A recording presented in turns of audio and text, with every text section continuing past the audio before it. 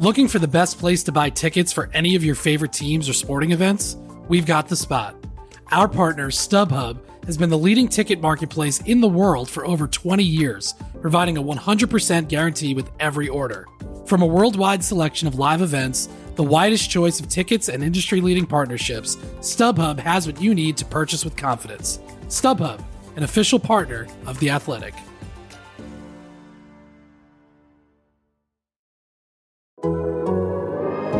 The Athletic. I'm sorry, you can sit there and look and play with all your silly machines as much as you like. Is Gascoigne going to have a crack? He is, you know. Oh, I say! Brilliant! Gee! He's round the goalkeeper, he's done it! Absolutely incredible!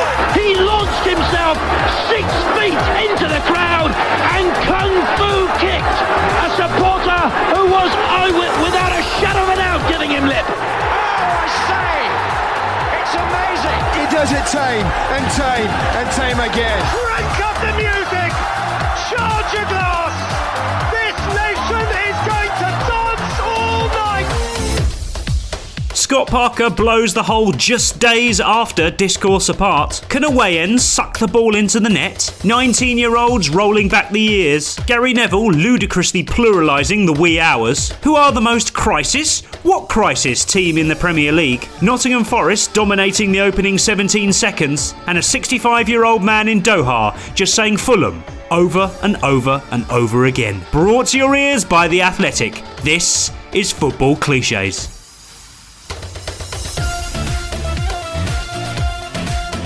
Hello everyone and welcome to episode 186 of Football Clichés. I'm Adam Hurrey and with me first of all for the adjudication panel is Charlie Eccleshare. How's it going? Good, how are you? I'm alright, thanks. I am thoroughly looking forward to this Thursday's release of the beautiful poetry of football commentary by Charlie Eccleshare. You must be beside yourself with excitement. And it's at the end, after the end of the transfer window as well. No break for you. Well, it's deadline day.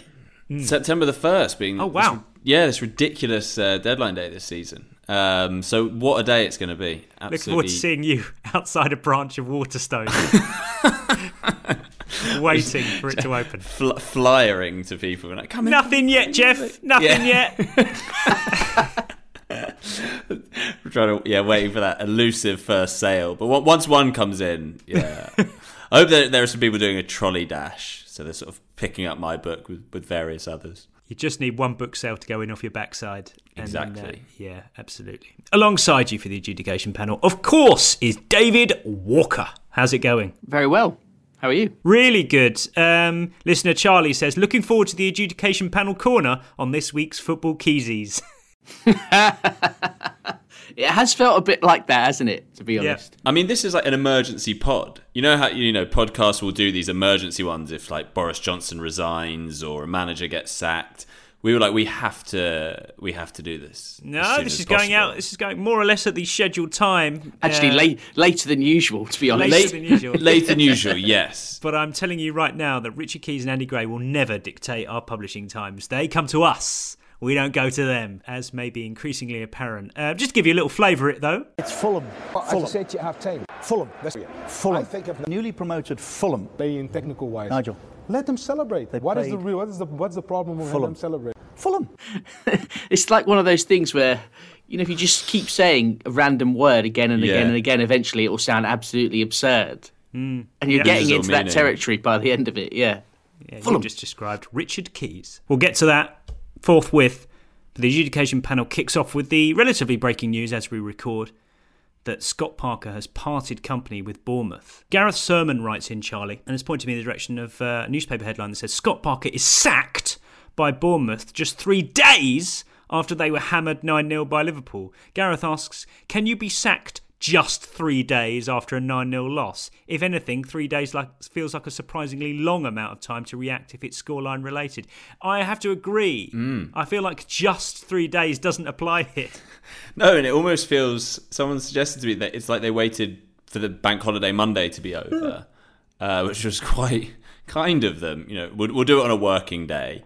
I mean, I have to say as well, I would have paid a lot for there to be a kind of farewell press conference. The earnestness that would have been cursing through every pore of Scott Parker. The amount of, at this moment in times and present moments, just, pretty gutted that isn't going to happen. Yeah.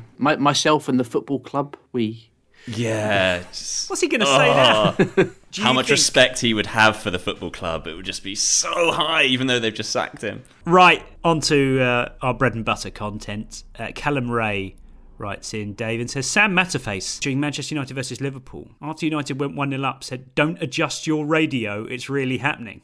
Has to be the most ludicrous use of the phrase. I've never heard of "don't adjust your radio." I've never heard that one before. No, but actually more appropriate than "don't adjust your TV sets." Because you can actually sort of adjust the radio. That's still what you do to move over tune to it. 1053 instead of 1089. Yeah, exactly. Yeah. Oh, maybe it does work better than TV, Charlie. Yeah, more that I don't know if what happened merits that description, whether adjusting anything. I'm not sure. It's not in the realms of needing to adjust TV, radio, whatever medium you're watching the game. But what's happened? Am I picking up some sort of weird foreign commentary here? This can't be right. Yeah, a slight dose of irony perhaps, but I quite enjoyed the variation on the theme. Now, speaking of which, Tom Stoker writes in, Charlie, says, on the Burnley versus Blackpool highlights on ITV, the commentator said that the Blackpool fans will try to suck the ball into the net. Can an away following do this? NB, the away end only covered half the goal they were attacking. This is awful.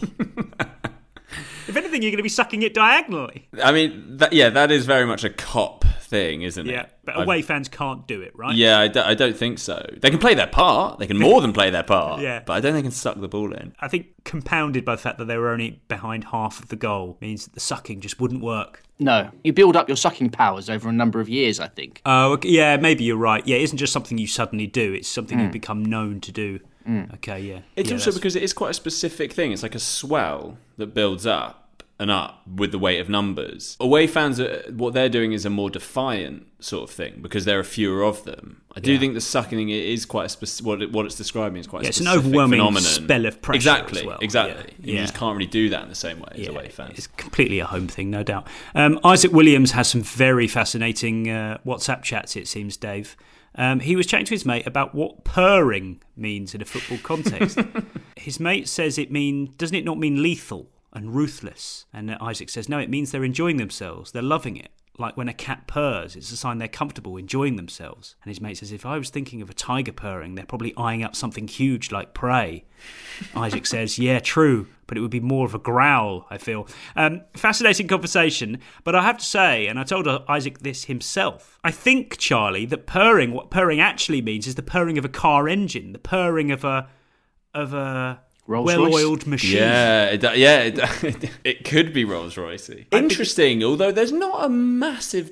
Yes, I mean, I guess there is... I think it can kind of be both. To me, it is that sense of things are going really well, you're powerful, you're confident, and you're enjoying yourself. Yeah. What would the context be? So where would you he's see absolutely this word purring right used? now. He's absolutely purring right now. Oh, so you think it's more of an individual? I think it's an individual player who's having one of those games where they're like an attacking midfielder, they're knitting everything together, they've probably scored to like add gloss to their performance, and every time they get on the ball, they're trying stuff. He's absolutely purring right now. I thought of it in the context of hearing like a commentator saying Eddie Howe must be purring right now. Oh, okay. Newcastle yeah, side. that's fine. Yeah. Interesting. But not like a cat, but maybe it is. I think it's really all sort of linked, isn't it? Yeah, just seems like an odd analogy to use. Why do I have to be? Because I think purring, even if you're using purring as the purring of an engine, does that not still come from the same sort of place? It's kind of onomatopoeic, isn't it? It's from the sound of a cat purring, but I do feel there's an extra layer of kind of effortless mechanics going on. I don't know. Maybe it's not just pleasure. Anyway, sucking, purring, where do we go next? Cricket is where we go next, actually, Dave. This is from the Royal London One Day Cup, whose official Twitter account, people paid to write about cricket, said this: top of Group A, Sussex topped the table in style yesterday after putting 400 past Middlesex. You can't put a number past another team in cricket, can you? You're not putting it past them. This is insane. I mean, I suppose in a way you sort of are. Like you're actually hitting the ball beyond the fielders into the boundaries. I guess, don't like it, but Charlie. it doesn't feel right. They can't have it. That does feel weird. Just occurred to me as well, would they ever say in cricket, if a team's batting awfully and it looks like they might genuinely get like single figures or something, that this could be a football score? I never thought about it. Would that ever be said? Could that be said? I mean, it's actually more accurate than the football cricket score. It is. Has there ever been a 0-0 in cricket? But yeah, I'm not letting cricket have 400 passes. 5 days of dot attrition. Balls. No ship wickets, runs? no runs. Can you ship runs? I reckon you can cricket? ship runs, yeah. Can you? Yeah, maybe. That sounds like it would make sense. Yeah, they're shipping runs. And they've got to stem the tide. Hemorrhaging runs, I think you hear. Yeah, maybe. God. Anyway, sucking, purring, and then hemorrhaging. Right, next up. This is from Liam M. This is great. The news that Blackburn had to field 19-year-old Tyler Morton in central defence for their League Cup win against Bradford due to some selection issues. One report read as follows. The 19-year-old midfielder has joined Blackburn on a season-long loan after an impressive pre-season at Anfield and rolled back the years on Tuesday to play centre-back as Rovers made it through a tricky trip to Valley Parade to book their place in the third round. What possible thing could they be meaning here, Charlie? I've got no idea what rolled back the years could mean here. So it's talking about him specifically? Apparently so. Yeah, I mean, I guess could it have been that he, as an academy kid or something, didn't play centre-back in the academy. My slight research has told me. Right, because that's the only thing I can think of, that he was doing mad things aged 14, and that the real cognoscenti know that. Whose years are he rolling back? Yeah, that is baffling. You can only roll your own years back. Definitely. Yeah, back to his Leeds days. Trying to think of a logical explanation for this. Is it that they think it's an old-fashioned thing to do? Yeah, maybe it's being conflated with. It's like, I don't know, it's like old school, or it's classic, or like paid homage to the great traditions of the club. An old head on young shoulders, like he's playing beyond his years. Is it like and then that rolling thing? the back? Are they getting somehow sort of confused or mixed up with the sort of concept of players who move backwards through the team as they get older? Yeah. I see. It's just could madness. be. I can't think of the logic here. I can't see the mistake that's happened. No idea. This is also wonderful. This is the best footballing pluralisation we've been sent for a very, very long time. This is from Neville Charlton, from his namesake Gary Neville's Overlap episode with Jeff Shreves. It's superb. I think waking up in the 2s and 3s o'clocks. So if I get to 4, I'm really happy. 5, I'm buzzing. But sometimes I get up in the 2s and 3s, and that annoys me because I've only then had sort of 4 or 5 hours sleep, or 4 hours sleep. Just to recap, Dave, the purpose of pluralising something, especially in a football context, is to pad out the evidence for something that you don't really have much else to say about. In this situation, I cannot think of a less necessary pluralisation than getting up at the 2s and 3s. So if you were talking about football in a football context and you were saying your Haalands and your Salahs, you're saying it because your brain can't be bothered to think of 4 players, Bang on. which you could do, right? But you're just saying Haaland et al., I suppose, is what you're actually saying. So, the 2s and 3s are clocks. The 2s and 3s are clocks. So double pluralising of it. I mean, it wouldn't even be more ridiculous, Charlie, if you said like 2 o'clock, 3 o'clock and co. Like, it would have been even weirder. I don't think that would have been as weird. I think you'd just about get away with it. It explains so much about him as well, that he would be someone who wakes up in the 2s and the 3s. Who wakes up in the 2s? Oh, it's Neville, someone who's as kind of as what's he do? Omnipresent as he is. What does he do when he gets up at 2 o'clock? There's nothing else going on. I can understand if you get up at 5, like the world is sort of waking up. Maybe people who do early shifts, whatever, parents. 2 o'clock. The lights attack at the 2 day. and 3 o'clock of this world. Absolute madness. I just don't understand why anyone would ever construct a sentence like that. The football has just completely corrupted his brain. That's all I can think of. Yeah. Right, Charlie, I ask you this question. Which Premier League team do you think has had the phrase crisis? What crisis applied to them the most? Let's go Big Six only. Ooh, interesting.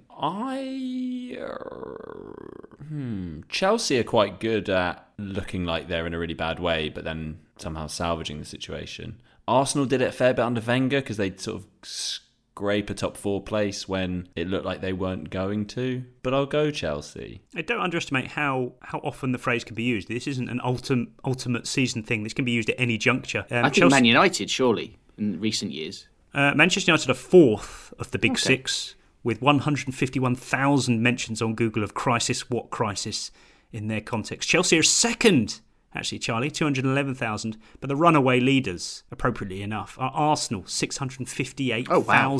Streets ahead. But they are the most crisis, what crisis team, because they've had the whole familiar failings and then celebrating like they've won the league situation. So they're a very rollercoastery team. I suppose it does make sense. Can we also touch on, Adam, that they started the league with 3 straight wins and 3 straight, after each of those wins, examples of Whisper It. Oh, which really? made me think they are the most Whisper It team, I think. Because it got me thinking that Whisper It is so often a sort of wariness of false dawns. Yeah. What you're saying is, we've been here before, Arsenal are a classic.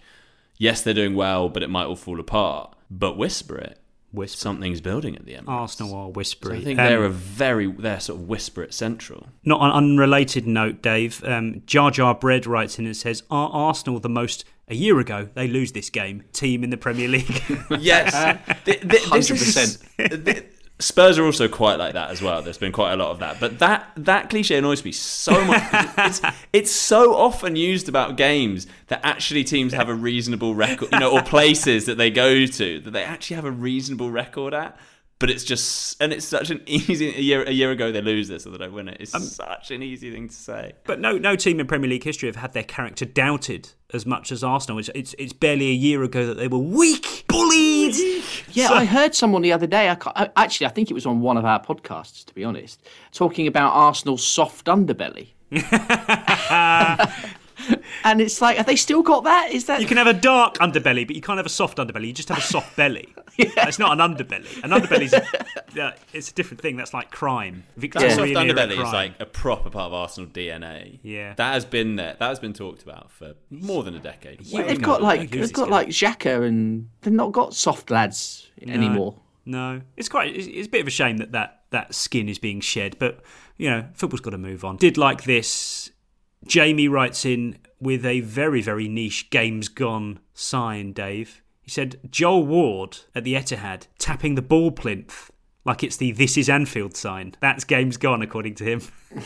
Why would you tap the ball plinth? That's a rubbish superstition. Did he tap the top of it? So the ball's already been taken off by the ref. Did he tap? It's a good question. Pat it? I would guess it's more of a side thing. On the side. He patted it like you would pat someone going as you walk past them. Yeah. He couldn't have patted the top of it.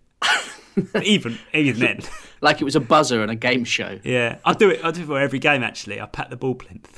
It's weird. It might be a superstition. Who knows? But do you do that? Do you do this? So I don't know. I think it is sort of subconsciously because of the "This is Anfield" thing that sort of was wedged into my brain as a child. Like if I am going down some stairs and there's an overhanging, I just always tap it. Yeah, I've done that. I do know what you mean. Just stylistically, just go, yeah, recognise it. Fair play. Yeah, good. This is downstairs. Yeah, good to know your boundaries as well. Good to know where you fit. Bournemouth notably losing 9-0 to Liverpool at the weekend, but there was one up in Scotland as well. Celtic putting 9 past. So annoying 9-0s, aren't they? What do you mean, agonising? Yeah, just someone make it 10, please. Yeah, but the weird thing is, as they do seem to be on the rise, the 9-0s, Dave. But I still think it's still an astonishing number to look at in a football context. So I'm not hankering for 10 as much as some people are. I think 9 still looks pretty cool. Yeah, I've had too many 9-0s. There has been too many, especially in the last couple of seasons. There's been a smattering of 9-0s. Yeah. And I want to the time is now. The time is right now for someone to finally hit double figures. Well, and then when that happens, there'll be a slew of columns and pieces going, this is the sign that the Premier League is broken beyond all repair. Yeah. And all that. Well, I mean, I don't think we're ready for 10-0 on this evidence, Charlie, because as Celtic put their 8th past Dundee United at the weekend, one live update platform said that Abada completes his hat-trick to add further gloss. I'm not having 7 as any type of gloss, let alone further gloss. Not even further gloss. It's not gloss, is it? Gloss will be 4 or 5. Yeah, it's way beyond that. That's just unnecessary layers of gloss. That's a whole lot of gloss. Yeah, don't need that much gloss. Yeah. So what is it then? Right. Okay, let's do this.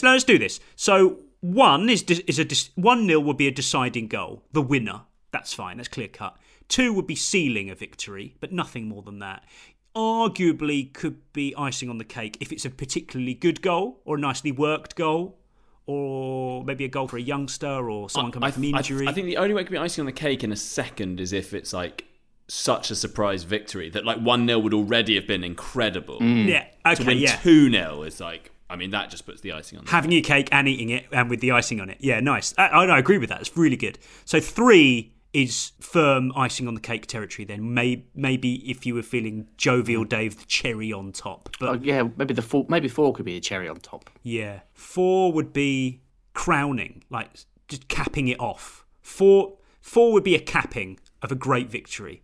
Just caps it off. It just he capped a great performance with a late 4. Is crowning better than a cap? More expensive at the dentist. A crown is better than a cap, after all. Yeah, but I don't think goals necessarily crown victories. I'm rowing back on this one now. You can crown a performance. I think that's right. Okay, so 5 would be gloss. 4 could be gloss, but 5 is our entry for gloss, added gloss. A subgenre is the sort of deepened the gloom or the compounded focus. The misery. Exactly, yeah. I think once you're into the realms of 6, 7, 8, 9, part of the focus your 6 is your 7. Your 6 in the 6 is the 7. Your focus is more on the team. They're the story almost. The team that are getting so battered that you added further humiliation. Salt into the wounds. Yeah, exactly. salt into the wound. Gaping wounds. But they can coexist with the positive developments for your own team. So compounding the misery can be 3, 4 or 5 onwards, I think. But yeah, gloss ends at 5. Yeah, 6 is just such a hammering. Yeah. It doesn't feel very glossy. I think 6 onwards, you just don't need anything. Like it's just like you're not adding to the performance. You're just racking up the goals from then on. You might be doing some getting in on the act at that point. Yeah. 5 or 6 would be getting in on the act. You're winning so comfortably, or almost apologetically. You might be scoring some goals. Yeah, I don't think there is anything after 6, but it's certainly not gloss. That's for sure. I do think 7 takes it into a different realm, I think. I think a 6-0... It's novelty, isn't it, 7? Yeah, 7. I think 7 upwards is a novelty scoreline. Yeah, the stratosphere, the rarefied air. Absolutely. Right, this is superb, Charlie. Michael Waddington was watching Wolves versus Newcastle on Sky, and he said Jamie Redknapp just said Ruben Neves' strike against Newcastle was delicious, and then said it's venomous. Can it be both? Venom is not delicious by design. It's a good point. It is something of a wrinkle in the language of football, but I mean, they both could mean more or less the same thing in football context. Yeah, I think that's a good observation, but I think goals can be both venomous and delicious. Maybe. I mean, obviously, delicious there should be an element of sweetness, and obviously, venom is not. Yeah, you could have a delicious chip, but you wouldn't have a venomous chip, would you? Power. No, power. Yeah, it doesn't need. I think there is. They're not that similar, venomous and delicious, but there will be occasions where they just about the Venn diagram sort of includes them both. Delicious because venom is more about the power. Yeah. Delicious really doesn't have to be. No, it can be, but that's a delicious strike. It doesn't have to be mainly about the power. It can be about other things. Yeah. Nice spot nonetheless.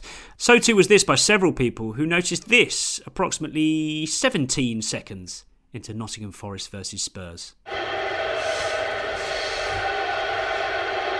There's the whistle. Forest have had only 5 previous seasons in the Premier League, all in the 1990s. Still swishing. In that period, they did well against Spurs.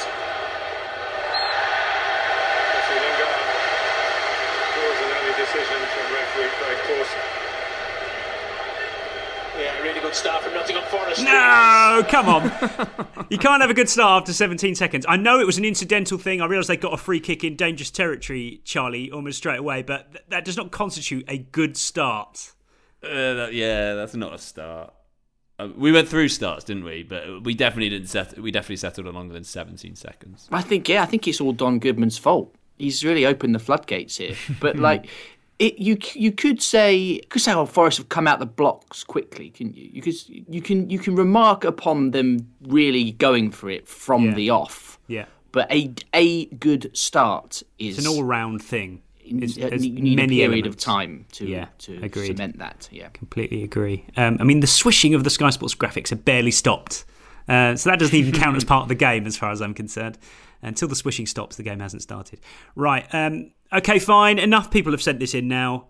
We will have to do it. Here is historian Dan Snow going aboard HMS Warrior, the most advanced battleship of the Victorian era. So the crew on board had to be brilliant. They had to be proficient at all the old-fashioned sailing techniques of the sailing navy, whilst also working out all the new technologies that this ship embodied.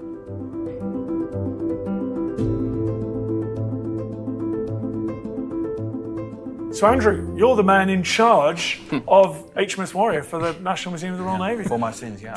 Hey!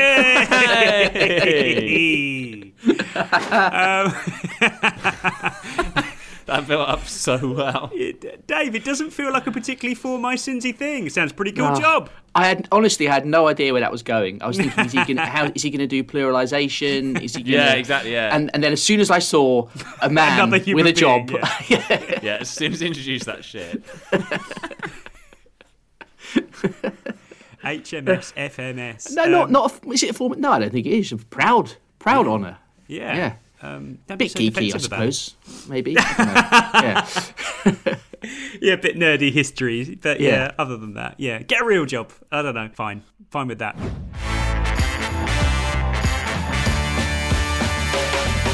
Hello, I'm Mark Chapman, and we finally reached the closing week of the summer transfer window. Premier League clubs have spent more than their German, Italian, Spanish and French counterparts combined, and they are not done yet. Don't miss any of the twists and turns with myself, David Ornstein, Adam Crafton and many more on the Athletic Football Podcast this week as we take you inside the deals that really matter. We're free to listen wherever you get your podcast, and we're ad-free on the Athletic app.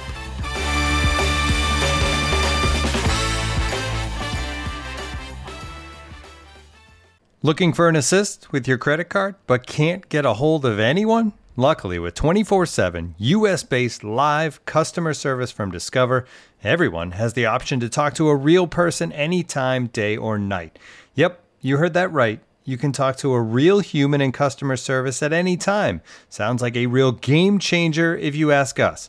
Make the right call and get the service you deserve with Discover. Limitations apply. See terms at discover.com/creditcard. Looking for an assist with your credit card but can't get a hold of anyone? Well, luckily, with 24/7 US-based live customer service from Discover, everyone has the option to talk to a real person anytime, day or night. Yep, you heard it right. You can talk to a real human in customer service anytime. Sounds like a real game changer, if you ask me. Make the right call and get the service you deserve with Discover. Limitations apply. See terms at discover.com/creditcard. This episode is brought to you by Michelob Ultra, the official beer sponsor of the NBA. Want to get closer to the game than ever before? Michelob Ultra Courtside is giving fans the chance to win exclusive NBA prizes and experiences like official gear, courtside seats to an NBA game, and more. Head over to MichelobUltra.com/courtside to learn more. This episode is supported by Season 3 of FX's Welcome to Wrexham. Celebrity owners Rob McElhenney and Ryan Reynolds' small-town Welsh football club has finally been promoted into League 2 after 15 seasons in the National League. Dedicated staff and supporters celebrate the city's return to glory while bracing for the newfound challenges that come with being in a higher division. Will Wrexham AFC stand up to the challenges and rise again into League 1? FX's Welcome to Wrexham premieres May 2nd on FX. Stream on Hulu.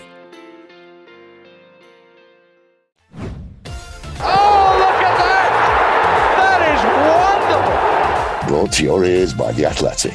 This is Football Clichés. Ravel Morrison scored his first MLS goal for DC United against Atlanta United the other night. Charlie, but I have to say, I don't think I've ever heard these words said in this particular rhythm before. Rodriguez gets it right back, trying to flick it into the box. That's cleared out. Shot finds the back of the net. DC United, Ravel Morrison, 1-0.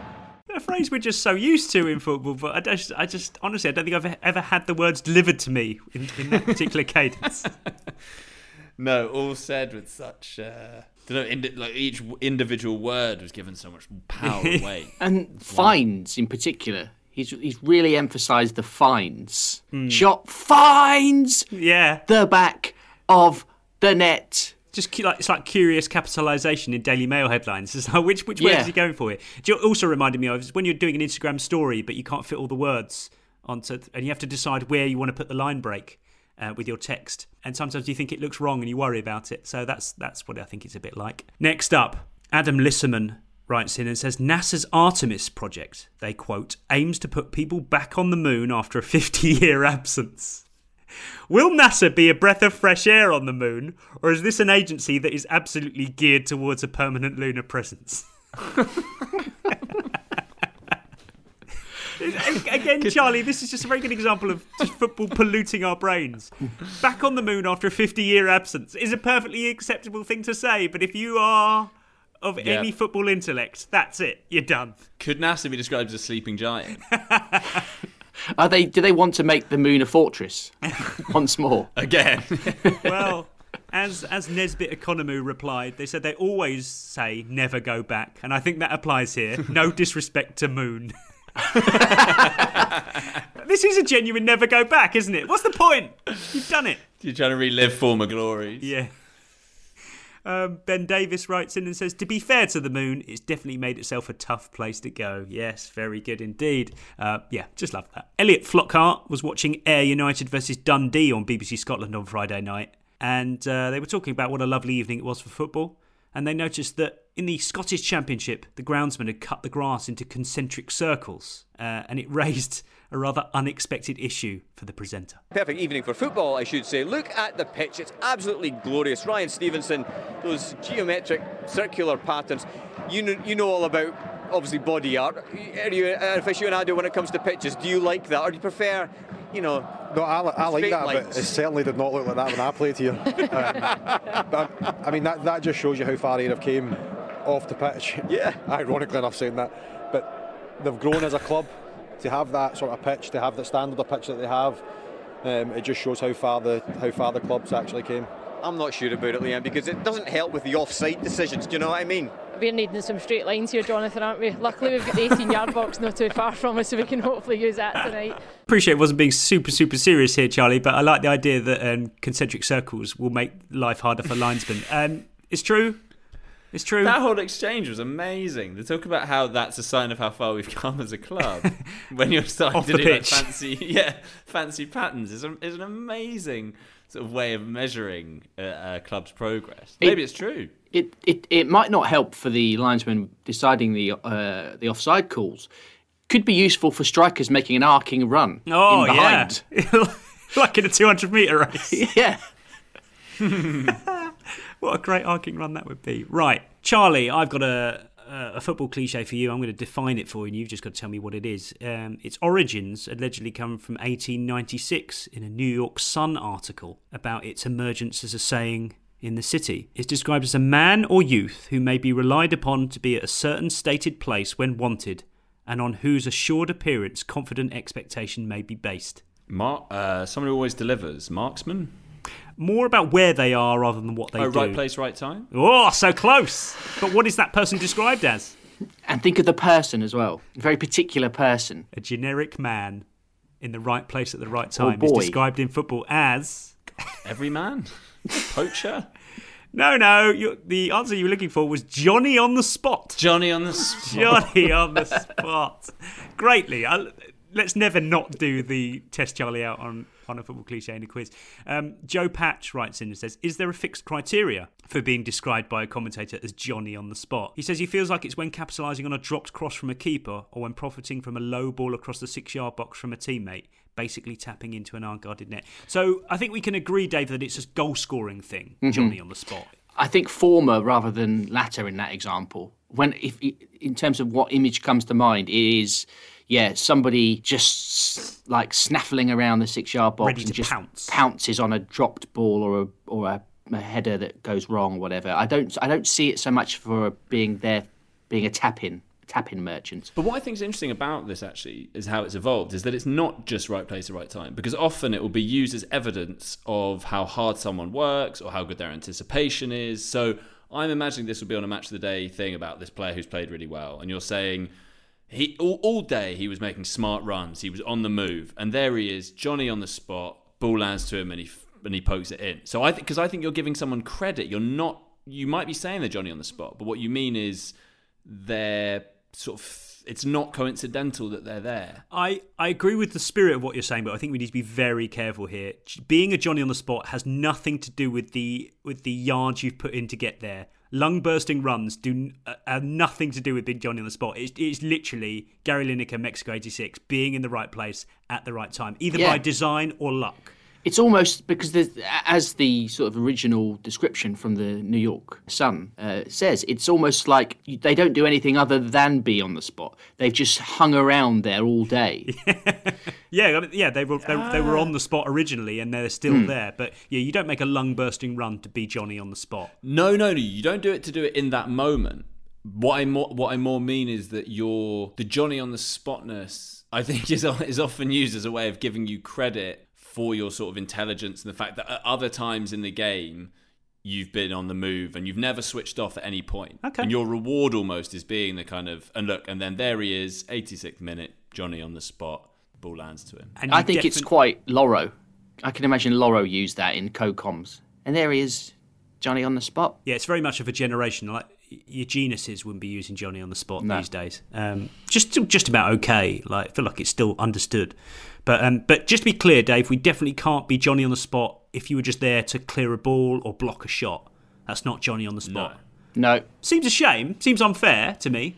It's so if you were like, like Ashley Cole, who used to clear it off the line all the time. Imagine if that's said on Match of the Day. Like, that scenario you've just painted, Charlie, is perfectly feasible. But imagine on Match of the Day, says, there he is, the goalkeeper's committed, but he's there on the line, Johnny on the spot to clear it away. It wouldn't work. There would be uproar. Imagine the complaints. Ashley on the line. Very good. Right, Nesbitt Economou is back, and he says, Peter Drury was on commentary duty this weekend, as always. But at the City Ground, he said, Harry Kane doing Harry Kane things. It felt like Barry Davies said adulting or something. Do we think Drury should be above this? Yes. I mean, I think maybe. Probably. Also, the fact that he's not on social media, is he? No. How does he get exposed to this stuff? Yeah. See, I think kids. I'm sort of curious how that sort of permeated him. Harry Kane. Decent choice of player for it. No quibbles with that. Harry Kane does occasionally do Harry Kane doing Harry Kane things. Right, that rounds off the adjudication panel. Nothing more really to do from this long weekend of Premier League football. Can't think of anything. Oh, hang on. Small matter. The small matter of Keys and Grey Corner.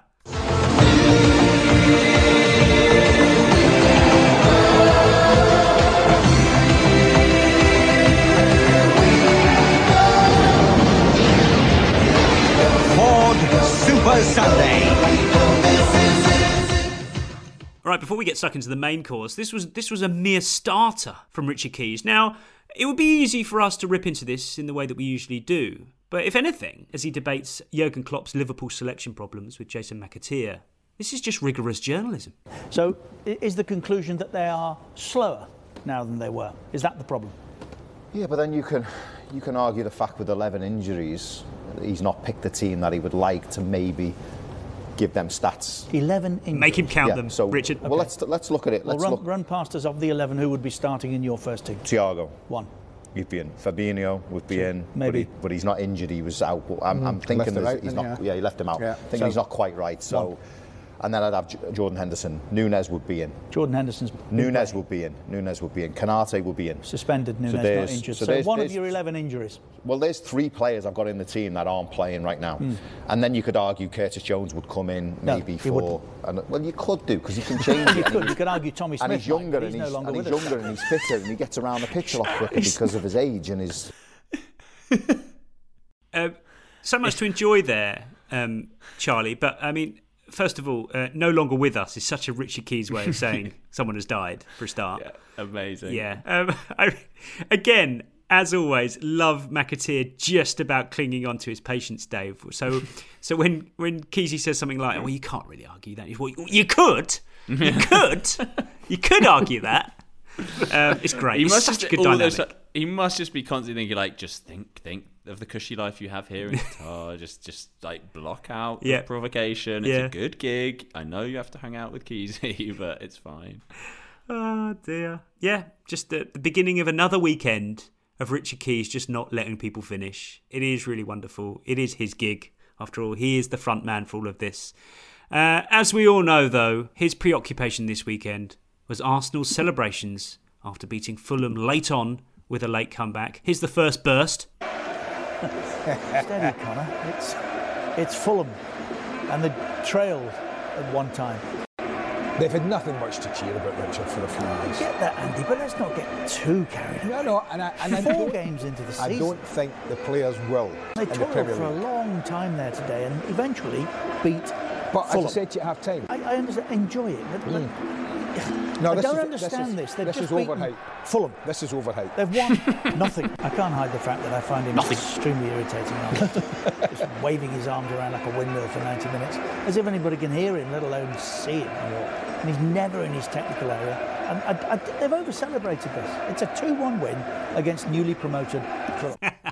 What's his beef? Why is he so obsessed? This is what's amazing, is he kind of betrays, I think, what a lot of this is about. Do you remember in a game last season, Keezy tweeted these incredibly low-res pictures that I think he'd taken on that massive screen they had of Arteta being outside his technical area, which he then returns to at the end there as a way of explaining why he finds it so irritating. And then in his blog on the subject, he talked about this as well, and he says every other coach has to stay in his area, but not Arteta, it seems. Why is this? Could somebody tell me? If he doesn't have dispensation, could the PGMOL do something about it, please?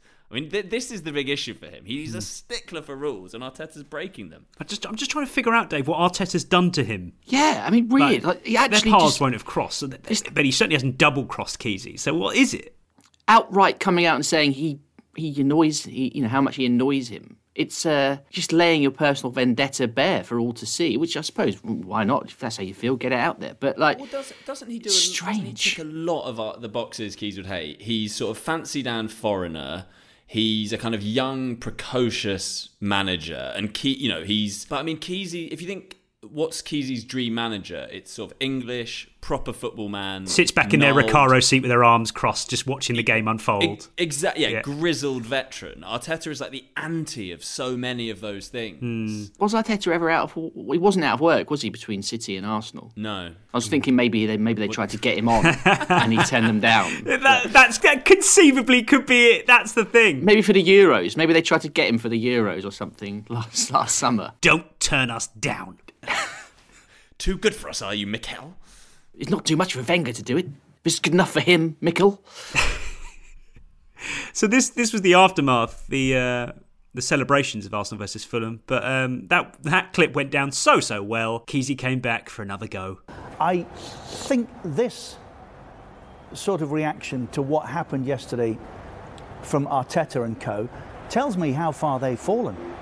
Arsene Wenger would have been howled out of the arena if his team had scraped a 2-1 win with, in effect, an own goal that was way off target until it took a deflection and a present from Jay Leno. And This is a kind of 2-1 agree. win I don't think against. Let me tell you, Fulham. I think if Nigel had been in his Man City side, if that had been me and my Everton side, we both won the title, right? And that had happened, we would have been relieved to have got back in it.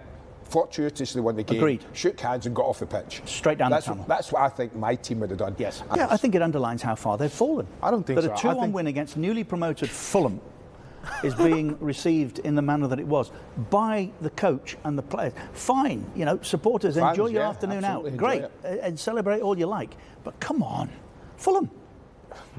The fact that they come from behind as well at the stadium and show resilience says something also about that squad. And of course it is early doors, but I think you pull too much weight on celebration. We're talking about celebration. Nigel. We're not talking about the game of how they've been playing technical-wise. Nigel. Let them celebrate. What's the problem with them celebrating? They weren't. I would understand that if they'd beaten Tottenham in the North London derby. I don't even care. City, world champions, Liverpool perhaps. They beat Fulham. Where on earth do we start with this? I mean, first of all, Charlie, you get the full range, the full vocal range of Keezy. Broadly, you get the 3 octaves of Keys. You get the mid-range, his broadcasting voice. And And then the really sort of low one, which is, it's just no. And then Fulham. I don't know about you guys, but I was obviously, I think because we're too close to the subject, so we're sort of aware of Kesey. I found it genuinely staggering. And I felt a little bit of pride at how people would seem to genuinely be triggered by Kesey, as if his sort of his voice carries this great weight, as if this was sort of one of the most influential commentators of the game talking about it. It's not 1995. Yeah. Kesey has these vendettas every week, but I've genuinely, I know a lot of people who are actually furious about it. It's amazing. Kesey setting the agenda. I didn't notice a single other person. To be brutally honest, Dave, I didn't notice a single other person bemoan Arsenal celebrating a late win over Fulham. Yeah, exactly. No, of course. But it's curious how this has pricked the sort of general wider consciousness. And as you say, Charlie, and any listener to this podcast will know, Kesey has been doing this. This is his stock trade. He's been doing this for quite some time now, quite happily, getting on with his business, just being Kesey, for better or indeed for worse. But yet this has sort of become a thing. But it's also like, didn't Gabby Agbonlahor do this about 3 months ago, or Jamie O'Hara? Agbonlahor it's did it. So such an Arsenal thing. It's again, like, I'm the first person to have a gratuitous pop at Arsenal fans from time to time, but it is an Arsenal thing, isn't it? Like, why are they getting this? Why? They weren't wildly running around the pitch like they'd qualified for the FA it wasn't. Cup final. This is the thing. You watch it back. It's like, what are they actually celebrating like? They're celebrating like they've won a game 2-1 after being 1-0 down. And they're top of the league. It's completely appropriate levels of celebration, personally. There was one last season, Dave. I think it was the Agbonlahor one, where he was like, they're celebrating as if they've won the league. And I was watching, I was like, if that was how a team celebrated winning the league, it would be the most mute. It was a kind of like going up to the away fans, clapping and doing a bit of like fist pumping. I was like, that's not how you celebrate winning a league. Even the beIN Sports panel just couldn't figure it out. Kesey called it celebrating like they won the Champions League. Andy Gray said celebrating like they've won the FA Cup, which is a bit more measured. But even then, there's still a lot of more rigmarole that they weren't doing. But the hidden magic in all of this, Dave, and perhaps the real symbol that Kesey was enjoying this the most, like seeing his words take off on social, which is why he doubled down on it later on, was his just pure Keseyan insertion of Jay Leno as Fulham's goalkeeper, which you could see he thought, this is good, this is a good one. But in conversation you can imagine him saying, Burn Leno, might as well have had Jay Leno in goal. But about as useful. It's just rubbish. It doesn't make any sense. It's such a shit reference. Absolutely contactless insertion of Jay Leno. Late night TV host who's been retired for a decade, more than a decade. It's so good. It's so on brand for that to be his point of reference. Oh dear. Jay Leno. Jay Leno. What else is there to say?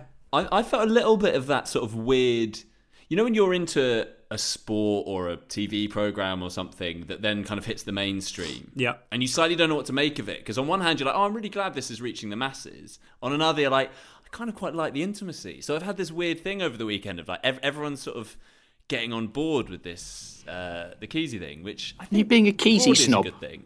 Yeah, exactly. I don't want to police how much people feel about Kesey, that we don't want it to go full circle, but it's been a real roller coaster. Going up to people with Richard Keys t-shirts and going, have you got their second album? Can you name me a few songs? Sorry, you've watched the Mariah Carey interview, have you? Yeah, I feel your pain actually, Charlie, because a solid 48 hours at least has passed since the enjoyment of that and our opportunity to record this, and I felt like we were just so far behind, and it was gutting. It was gutting because there's nothing more to add. It is pure. I'll add one more thing. Go on then. So just look at Andy Gray for a second. He halfway through that, he asserts that he would have been straight down the tunnel after winning that match. He wouldn't have been jumping on Peter Reid's back. But if let's just say that all the Arsenal players ran straight down the tunnel, they would be the first to say they're celebrating like they've just been relegated and the team have invaded the pitch. Can't even go over to the fans and thank them for their attendance. These fancy Dan players, Andy. No respect. Brilliant Keys and Grey Corner. I hope we did it justice. People have seen it already, but yeah, wonderful stuff. And that brings us to the close on the adjudication panel. We'll be back on Thursday with Mesut Haaland Dix.